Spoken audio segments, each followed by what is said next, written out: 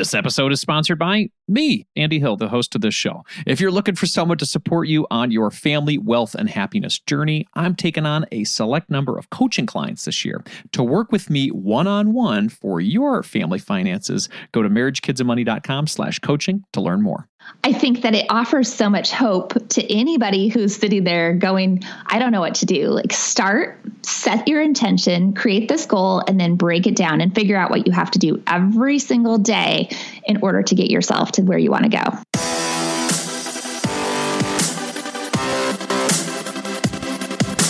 This show is dedicated to helping you strengthen your family tree and live financially free. Welcome to the Marriage, Kids, and Money podcast, everybody. This is Andy Hill, and today we're talking about fear. You know, that thing that holds us back from stepping out, leaning in, or stepping up to the challenges that inspire us, and ultimately becoming the person we're meant to be. How can we overcome our fears and embrace the obstacles that stand in our way? Our guest today is going to help us answer that very question. Ruth Soukup is here with us today. She's a 5-time best-selling author who is dedicated to helping women overcome their fear and create a life they love. Her practical advice and resources have been featured in numerous publications and news programs, including Time, Entrepreneur, and Fox News. Her new book, Do It Scared: Finding the Courage to Face Your Fears, Overcome Obstacles, and Create a Life You Love, is available this month. Welcome to the show, Ruth. Hey, thanks so much for having me. It's great to be here. Absolutely, absolutely. So, Ruth, I understand you surveyed more than 4,000 women about the role fear plays in their lives. What did you learn? I did. Well, there were some men in that survey too, but we learned a lot of things. But primarily what I was trying to figure out was, I talk to so many people all the time who feel like they're sitting on the sidelines of their life, who feel afraid to jump in, afraid to go after their goals and dreams wholeheartedly. And it got me so curious. I wanted to dig deeper. So I started asking questions. It blew up into this huge survey and this study of more than 4,000 people.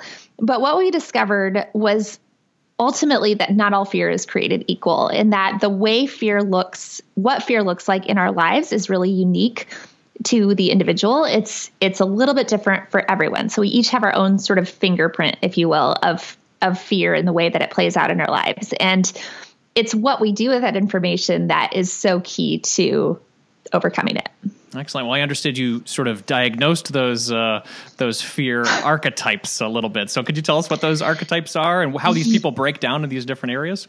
Absolutely. So what we found is that while fear looks different for everyone, there were 7 very distinct patterns, and that's what we call the fear archetypes. So for some people, the procrastinator/perfectionist, there's the fear of making a mistake. That's the underlying fear. Versus for someone like the outcast, where their fear is being rejected. That's the biggest fear that they have, is this fear of rejection. And so for the outcast, the way that often manifests is rejecting other people before they can be rejected. For the rule follower, the fear is the fear of stepping outside of the lines, or this sort of perception that there's somebody out there who's going to get mad if they do something wrong and don't follow the rules. For the people pleaser, the fear is what other people will think of you, or the fear of being judged, or the fear of letting other people down.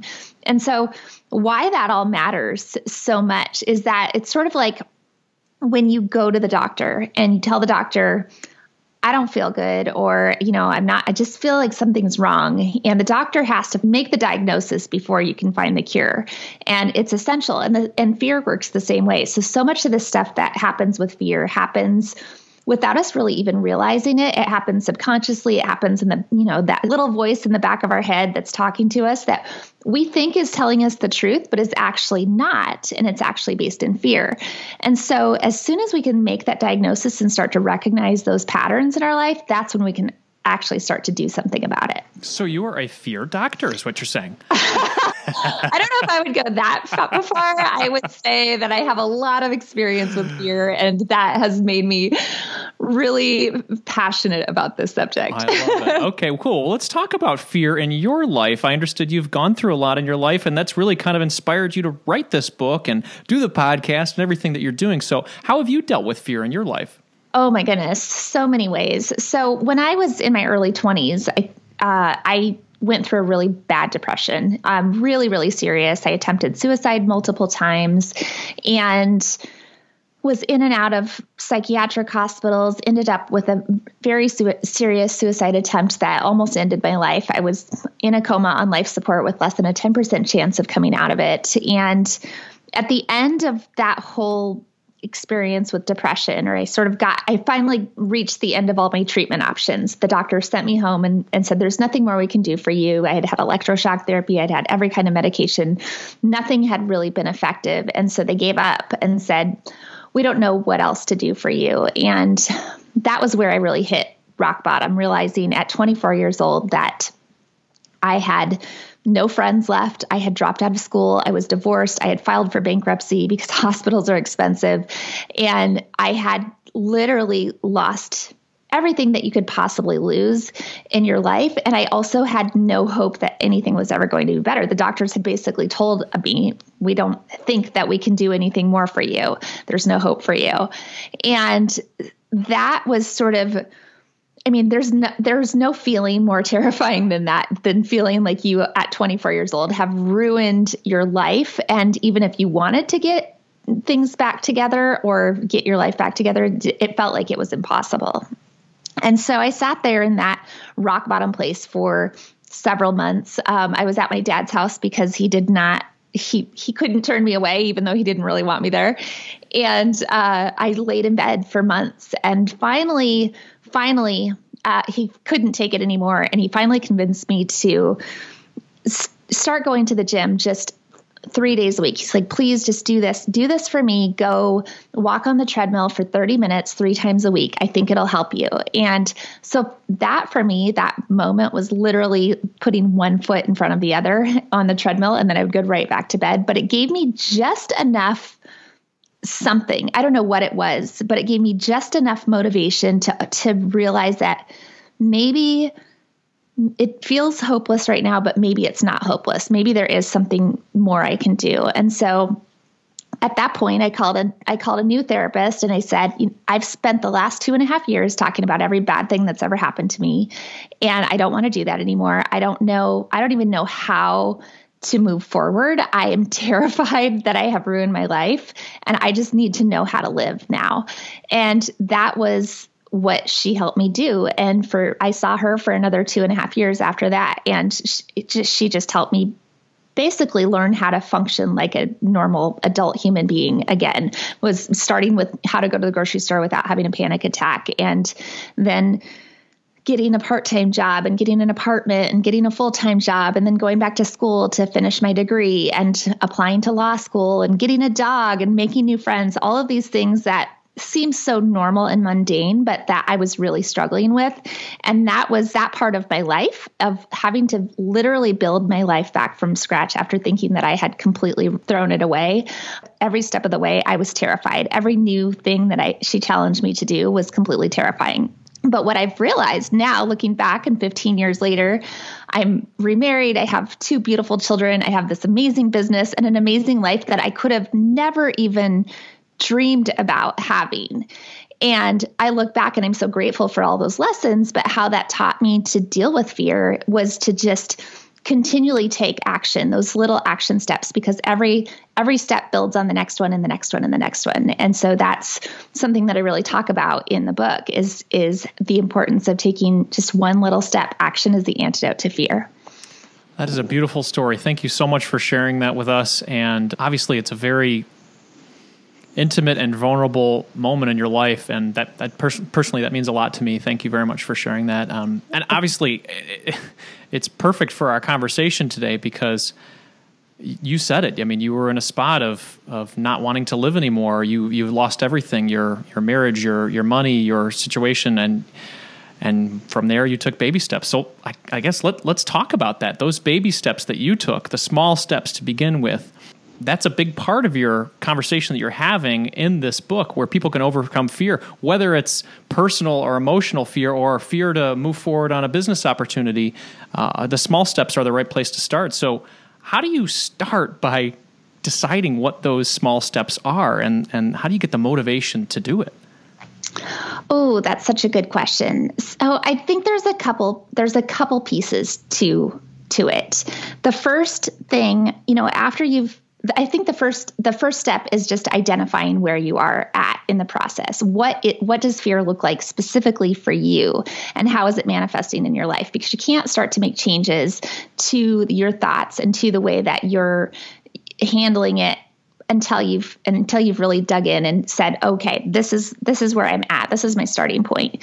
The next part is then changing your thoughts and figuring out how to replace those thoughts that have previously happened subconsciously and held you back subconsciously, and starting to identify them and then replacing them with positive thoughts and more and healthier ways of coping with things. So realizing that, if your biggest fear is making a mistake, that maybe you're replacing that message with, there are no mistakes, only lessons, which is one of my principles of courage. And that's, or if you're a rule follower, maybe it's replacing it with my personal motto, which is rules are for suckers, of just saying, I don't have to, and that doesn't, by that, I don't mean that all rules are bad, but what I mean by that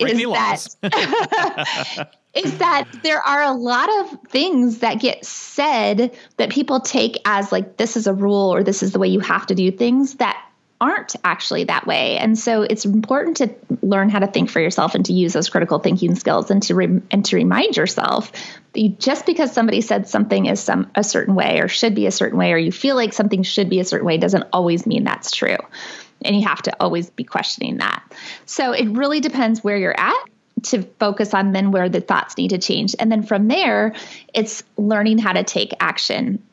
And I actually really recommend for people that they start by creating stretch goals, which might seem counterintuitive to taking small steps at a time. But I personally believe that there's nothing more motivating than having sort of big, exciting goals that actually spur and trigger a good kind of fear, a healthy kind of fear, a sort of motivating a fire in your belly that makes you go, oh my gosh, can I actually do this? I mean, humans, there's ample research to show that humans are happiest and most content and most excited about life when they're striving for something. And so if you're never striving for something, you don't get to have that sort of motivation that gets you jumping out of bed in the morning. And so I would start by just closing your eyes and envisioning, what do you really want? When you think about like big things and big dreams in your life, what are those things that you've never even dared to allow yourself to dream about or allow yourself to think about? And how can you even, if you can't even think of what those are, how can you take what dreams you have and make those even a little bit bigger? And then from there, it's taking those big dreams and breaking them down into, if you have big goals for your life, breaking those down into goals for the year, breaking those yearly goals into goals for the month, and then goals for the week until you're down to like a daily, hourly, granular level. And then that's when you take the tiny step, and each of those tiny steps will get you closer to that big thing. I love that. I am a big fan of goal setting. I got this book earlier in the year. It's called Make It Happen, and you outline your big goals for the year, and then you follow it up with little steps. It's worked so well for me this year. I've never done that before starting this year, and it's helped me out so much. People listening right now, we're doing this show in May, almost the middle portion of the year, and a lot of this goal setting for a lot of people happens in January, and be like, hey, I'm going to get off. I'm going to have a great year. I'm going to do everything that I want to do in my life. Come May now, where maybe people have maybe fallen off the wagon. Why do people fall off the wagon, I guess, when it comes to goal setting? Are we setting too big of goals? Are we setting too small of goals? What is the main reason that people are falling off? And I guess it's different for everybody, but what have you found? It's probably different for everyone, but I think one of the things that I have found, and because I have my own planner company, I talk about goal setting on the regular, I'm hugely passionate about it too. But what I have found for so many people is that it's easy to get out of the habit of revisiting your goals every single day, revisiting your goals every single week and every month and every year. And so that's one of the reasons I developed the Living Well Planner, which is my planner, because it does exactly that. It helps you set your long-term goals for the year, but then every month you're setting your monthly goals. And then every week you're working on your plan for the week. And so I've just created a habit in my life, and I really recommend that people do this, is every week I sit down and I have it blocked out in my calendar every single week. On Friday afternoons, I sit down and I plan out my following week. And so I look at what are my goals for the month? What do I still need to accomplish? What haven't I done? What do I still need to do? Where am I at on these things that I want to get done? And what's going to be my big focus for this coming week? And I get all of the stuff out of my head and I put it down. I do a brain dump on a piece of paper, and then I prioritize that to-do list and make sure that my A tasks are only the tasks that are going to get me closer to my biggest goals. My B tasks are everything else, all those tornadoes, those urgent things. And then there's my C tasks, which are the things that might not, that I would like to do if I have the time. And once I've established all of those things and established my priorities, then I actually go through my calendar and block out time and make appointments with myself in order to get everything done. And so for me, the process of doing this every single week is part of the success of it. And I have to be diligent about making that time and blocking it out. But then the other part of it is making the appointment with myself and treating that appointment as seriously as I would treat an appointment or an obligation to someone else. We don't always give ourselves the freedom or the permission to make our own stuff a priority or to make our big goals a priority. But if you can get into that habit of looking at the appointments on your schedule, even the appointments with yourself, as appointments if you say you had a lunch or a meeting or something scheduled and somebody said, hey, can you do such and such at 12 o'clock on Friday? And you said, I'm sorry, I can't. I already have a prior obligation.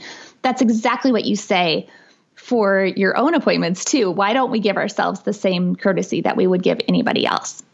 And so once you can get into that habit, it's amazing how that starts to move the needle and you start to get more done than you ever thought possible. There are more hours in our week than we realize that there are, but this process of first brain dumping, then prioritizing, then time blocking for me every single week on Fridays. And the reason I like to do it on Friday afternoon, I used to do it on Sunday, but then I would find myself thinking the whole weekend about like all the stuff that I had coming up, like, oh my gosh, am I going to remember to do all of this? But I find that if I do my brain dump on Friday afternoon before I go home for the weekend, then I know I have a plan for the next week and I can completely relax and give myself Saturday and Sunday to just recharge. And that's been really amazing. I like that idea of finishing it at the end of the previous week and then clearing your head per se, so you can focus on, your family or relaxation on the weekends and then get ready to go back to work on Monday. I like that a lot. So one question, you talked about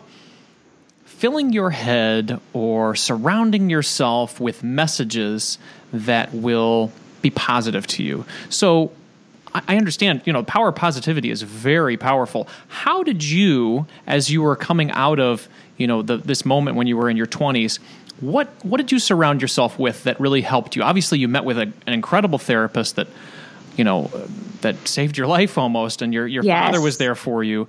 But what other things were you doing? Were you filling your head with podcasts or books or reading? Or tell us what you were doing at that time.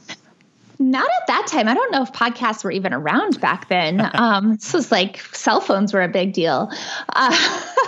But I did start going back to school. So I think that was motivating. And I was working, even then I was working towards this big goal. So I had, and not right away, obviously at first, my big goal was just to get out of my dad's house and get my own apartment. There was big goals and milestones along the way. But once I had then moved into an apartment and gotten a real job, I realized, you know what, I've always wanted to go to law school. This is something I really want to do. I don't only want to go to law school, I want to also go to business school. And so I was going to do a dual degree program, get my JD and MBA. So this was a big goal. And I didn't just want to do any old law school. I was like, I want to go to a top 20 law school and top 20 program. So I was taking the GRE and taking the LSAT and studying for all the tests. And I had to actually finish my college degree in order to apply to all these colleges. So it was a pretty big project. And I think that gave me a lot to do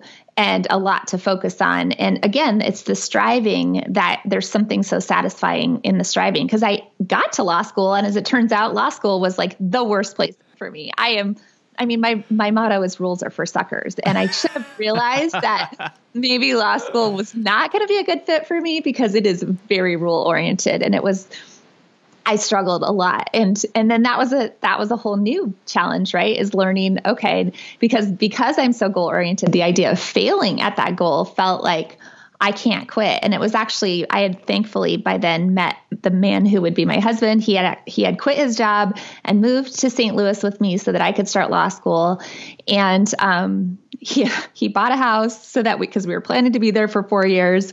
And about 7 months into it, I was so miserable. He's like, you can quit. You don't have to do this if you don't want to. And I looked at him and I was like, oh my gosh, what are you talking about? I can't quit. You quit your job. You moved cross country with me. You bought a house. I've ruined your life. And you're going to tell me that it's okay to quit? And he's like, I'll still love you. And that was, I think for me, one of the most powerful lessons ever, to realize it's okay to change your path. It's okay to pivot. And it's really important to have the right people in your life who will love you and support you no matter what. That's incredible. It sounds like a good man. That's awesome. He's a good man, still supporting me every step of the way. We'll be back to the show after a word from our sponsors.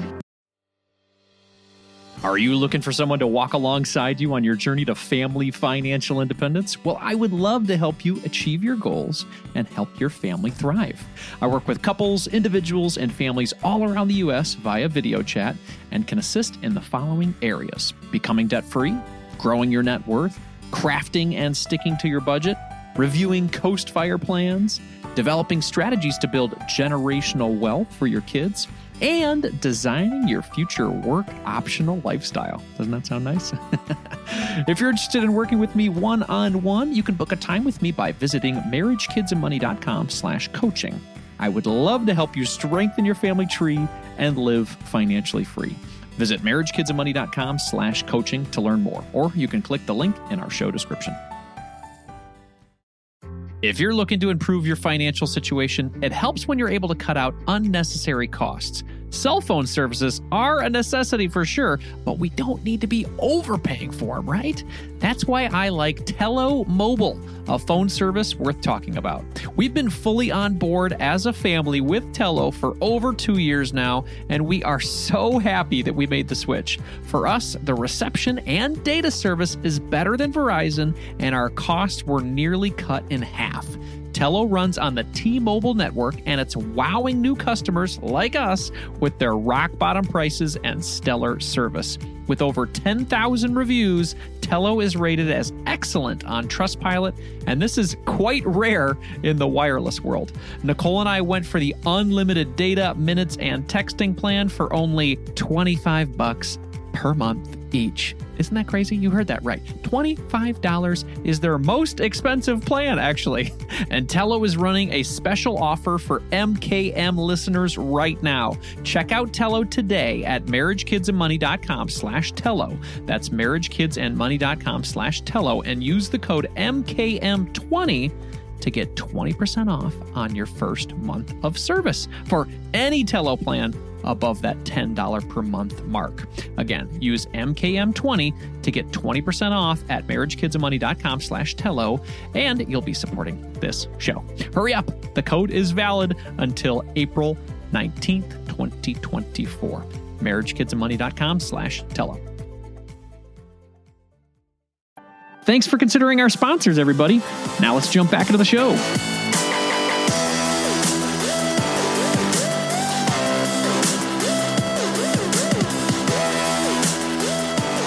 Talk a little bit about growing a business that you love, because I think that's where you've transitioned in your life. There's a young parent listening right now. We've got a lot of young parents that listen to this show that are busy being a mom or busy being a dad, and they don't really set aside a lot of time for these stretch goals or thinking about their dreams.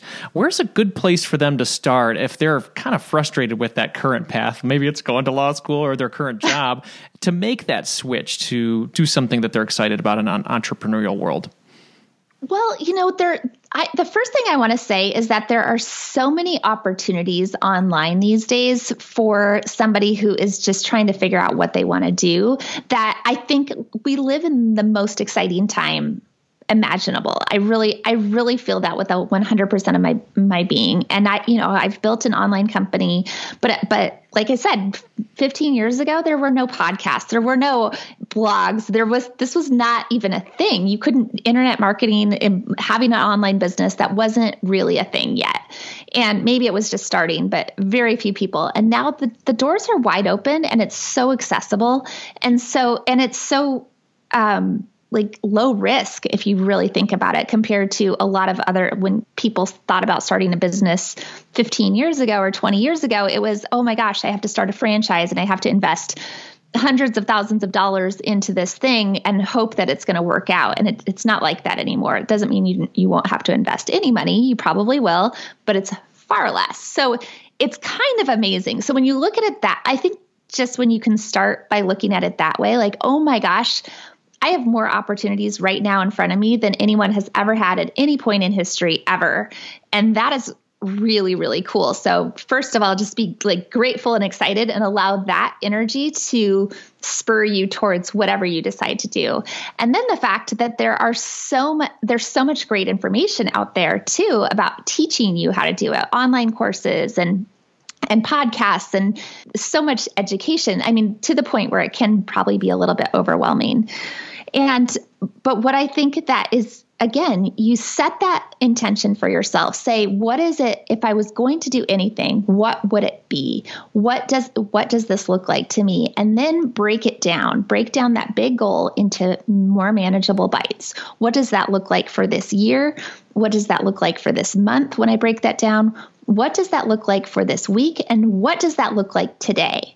Because the problem for so many of us is that life is busy and there's always a million things. And if you've got little kids running around and kids at home, there's always so many things going on, so many tornadoes that are spinning around, that if you don't make the time for your big goals every single day, if you don't put that as your top priority, the time will go away. It will go away. We won't ever have it. But when you can take 30 minutes a day and focus on this, whatever this big goal is that you want to go after, you'll be amazed at how quickly you can make progress and how you can do this stuff. I started my business. So after I dropped out of law school, I went through a few years of kind of trying to find my place. I worked for a while. My husband worked for a while. Then we ended up having a couple of kids. And in 2010, I was a stay-at-home mom of our 3-year-old and 1-year-old. And he was working, but he hated his job. And he was an aerospace engineer. So he did fine. Like, he was a good provider, but just hated what he was doing. I didn't really like being at home that much. I was very dissatisfied. I love working. I love being busy, and didn't have a lot of friends or people in my network at that time. We had just moved back to Florida. And so I was spending a lot of time at Target with my 1-year-old and 3-year-old because we had no other place to go. It was too hot to play outside. Like, girls, let's go to Target again. And Target's not a cheap hobby. It really adds up. And so my husband saw every minute that I was spending at Target as another hour that he had to spend at work. And that was starting to really affect our relationship in such a bad way. And we were fighting more and more and more about money. And we knew something had to give, and I knew something had to give. And so a friend had sent me a link to a blog a couple of months earlier. And she's like, oh, isn't this cute? If I have had all the time in the world, I think this is something that I would do. And I looked at it, and I had not been in the online world that much up to that point. And I was like, oh my gosh, this is cute. And yeah, I think I could do something like that. So my husband and I have this big fight about money, and I decided that I was going to find a new hobby, and that was going to be starting a blog called Living Well and Spending Less. And I like to tell people a couple things. First of all, if I can make my way back from this terrible depression that I told you about, if I can completely ruin my life and 15 years later be talking to you as the New York Times bestselling author and the owner of a 7-figure company, then literally it doesn't matter how badly you've screwed up your life. There is so much hope for you. So that's thing number one. Thing number two is if I can start a business called Living Well, Spending Less when I am the world's worst money manager, then you can literally start a business about anything. You do not have to be an expert don't worry about that. People ask me that all the time. Like, don't I have to be an expert in this? Trust me, you do not. The take that I would always take was, I'm struggling with this, but here, I'm going to share my journey with you. And it's possible to do that. And it's such a neat thing. So yes, I started this business called Living Well, Spending Less, and it started to grow. But what it also did is it opened up, I didn't start it as a business. I started as a hobby, but what it did is opened up a whole world to me that I never knew existed before, a world of blogs and bloggers and blogging and online marketers and internet businesses. Like it was almost like this curtain had been pulled away, and I couldn't believe what was out there. And I thought, I want to do that too. So I went to my husband and I was like, honey, I'm going to do this. I am going to make enough money blogging so you can quit your job and be a stay-at-home dad. And he looked at me and he goes, honey, that is the stupidest thing that you have ever said. You can't make money on a blog. And I think that was like, he knows me well, because that was all the motivation that I needed to be like, well, okay, watch me. And it took 2.5 years, which in hindsight seems very fast. But at the time, as the stay-at-home mom of 2 little kids, when I was working, having to find the margin to work between 2 a.m. and 8 a.m. on my blog and on my business, it felt like forever. But it took 2.5 years, and he left his job in 2013, and we've never looked back. So and then it's just continued to grow to what it is today at a $5 million company. So it's been kind of insane, the whole journey. But I think that it offers so much hope to anybody who's sitting there going, I don't know what to do. Like, set your intention, create this goal, and then break it down and figure out what you have to do every single day in order to get yourself to where you want to go. I love that story, Ruth. That's so cool. So many great things in there. Obviously, I'm in the online marketing world too. The low barrier to entry, the small amount of investment, and also like how you described it. If you get into something, it's almost like an entrepreneurial internship, right? You go in there, you test it out for a little while, and if you don't like it, how much did you spend? $100 on your domain name or something like that? Exactly. And the WordPress site, it's no big deal. And I appreciate how your husband was there alongside you to sort of goad into motivating you, like almost poke at your sides and get you going. I like how you guys have that playful relationship. That's cool. So let's talk about that a little bit. There's somebody listening right now saying, that'd be great.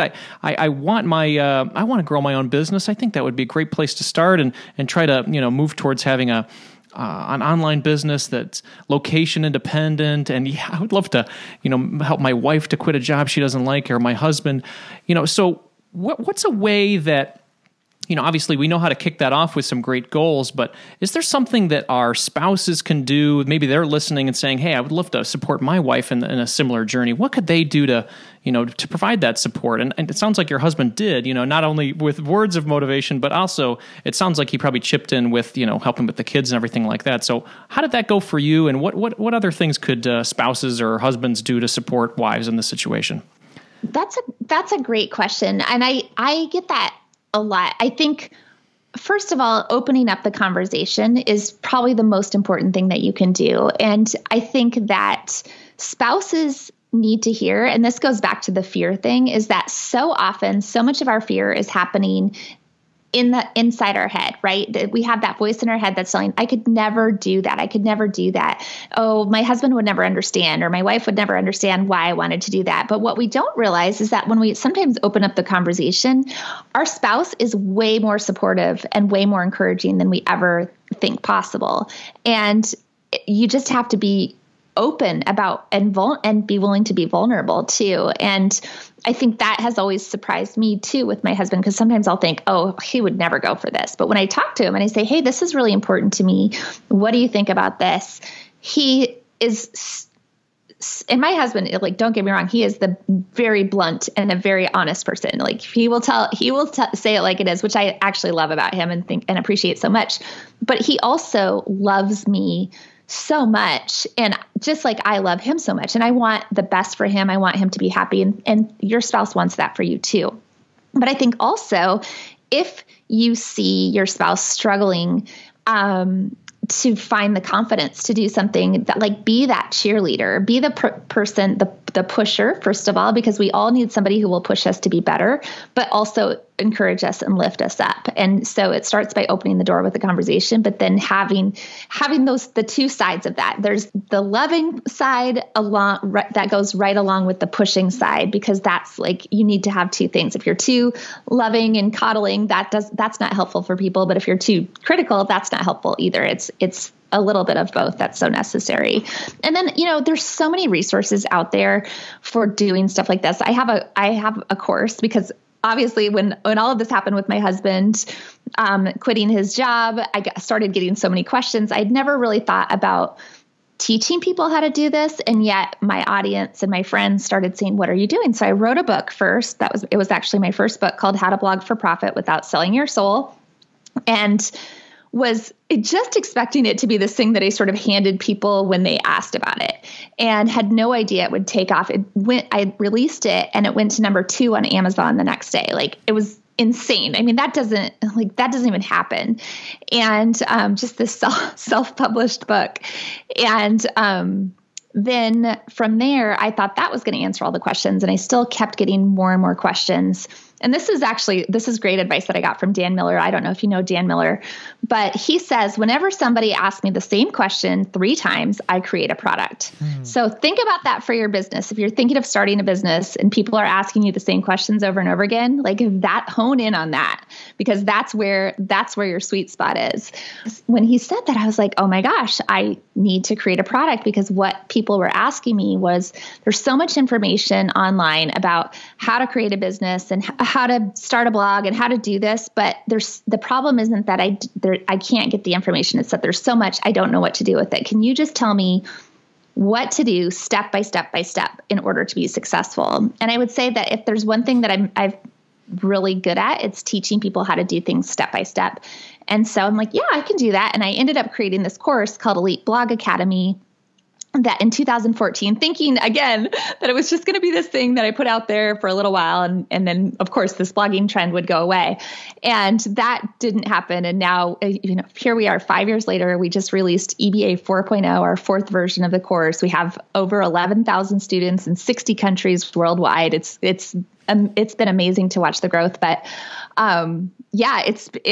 and then that's exactly what we do. We teach you step by step how to create an online business. So finding something like that, finding a teacher that resonates with you, and then finding something that can help walk you through the process, especially if you're a rule follower and you like to have things laid out, that works really, really well. Excellent. Well, let's talk about the new book. So where can people find Do It Scared and then connect with you more? Yes. So Do It Scared, you can find all the information at doitscared.com. We've got some great bonuses that are available with the book right now. If you want to take the fear assessment, you can also find that at doitscared.com. And that's actually, there's 2 versions of the assessment. So you can take it for free and get your top fear archetype and learn what your top archetype is. Or there's a premium version of the assessment that will give you how you score on all 7 archetypes, plus talk about your top 3 in depth and how they interact together, which is sort of like your own unique fingerprint for your fear. And right now, when you order the book, you can get the book bonuses, and one of the bonuses gives you access to that premium assessment for free. So that's a really amazing deal.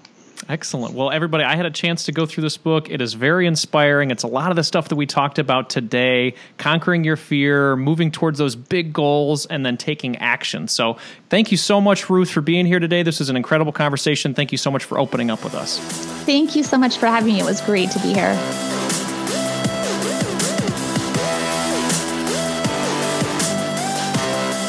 Now that was a powerful discussion on conquering fear and becoming the person we're meant to be. Very cool. Here are my top 3 takeaways from my conversation with Ruth Soukup. Number 1, replace your negative thoughts with positive ones. If you have a negative mantra that runs back and forth in your head, try flipping the script, like Ruth said. If failing is a big fear of yours, and that potential failure has major negative emotions attached to it, try looking at failure as a positive. You don't fail, you learn. My daughter, Zoe, actually came home from school the other day and told me that very quote. She said her teacher loves mistakes because that's how we learn. Number 2, create stretch goals. By developing big goals for ourselves, we're going to be more motivated and, evidently from Ruth, happier. I love making goals. I start with big ones at the beginning of the year, like, when we paid off our mortgage or becoming financially independent. And then I work on what I can do throughout the year, throughout the month, throughout the week, throughout the day, today even. You boil it down, you go from big to small, and then it becomes more manageable, right? You work it down into these manageable baby step tasks, and then you go get it. Number 3, your goals are just as important as scheduled meetings. This one really hit home for me, and I actually went straight into my iPhone calendar right afterward and started making changes because I treat that calendar like royalty. Whatever it says, I do. So if my goals are super important to me, then they should get the royal treatment as well, right? So I'm going to start physically scheduling my time on my calendar for those important things, my health, my family, and my important business and career goals. So that is going to be a new hobby, new habit of mine. So those are my top 3 takeaways. Number 1, replace your negative thoughts with positive ones. Number 2, create stretch goals. And then number 3, your goals are just as important as scheduled meetings. Ruth, thank you so much for opening up and sharing with us. This was a really great conversation. I think we're all a little more prepared to take on our fears today. As a quick reminder, everybody, this show is for entertainment purposes only. Be sure to seek out a professional for your specific situation. Before we go for the day, I'd like to ask you to do any one of these 3 things to support this show. Number 1, join us in our Facebook community called Thriving Families. This is a free, open community where we're sharing great things about how to help our family get to the next level. So you can find that at marriagekidsandmoney.com/FB group or simply typing in Thriving Families in the Facebook search bar. The second thing you could do is to subscribe to the show in your favorite podcast player, so we're hanging out every week. And then the third thing, share this episode with a friend who is maybe dealing with fear or depression and wants to break free like Ruth did. You can find this show and all the links and resources mentioned, including a full transcript, at marriagekidsandmoney.com/session 134. That's marriagekidsandmoney.com/session 134. And if you're new to this show, this is the first time you're listening, I would highly recommend you check out session 116, the 10 steps to young family wealth and happiness. You can find that at marriagekidsandmoney.com/session 116. It is a great place to start. In the spirit of growth and inspiration, I'm going to end the show with a quote today from Eleanor Roosevelt. Do one thing every day that scares you. Let's live our best lives today, my friends. Carpe diem.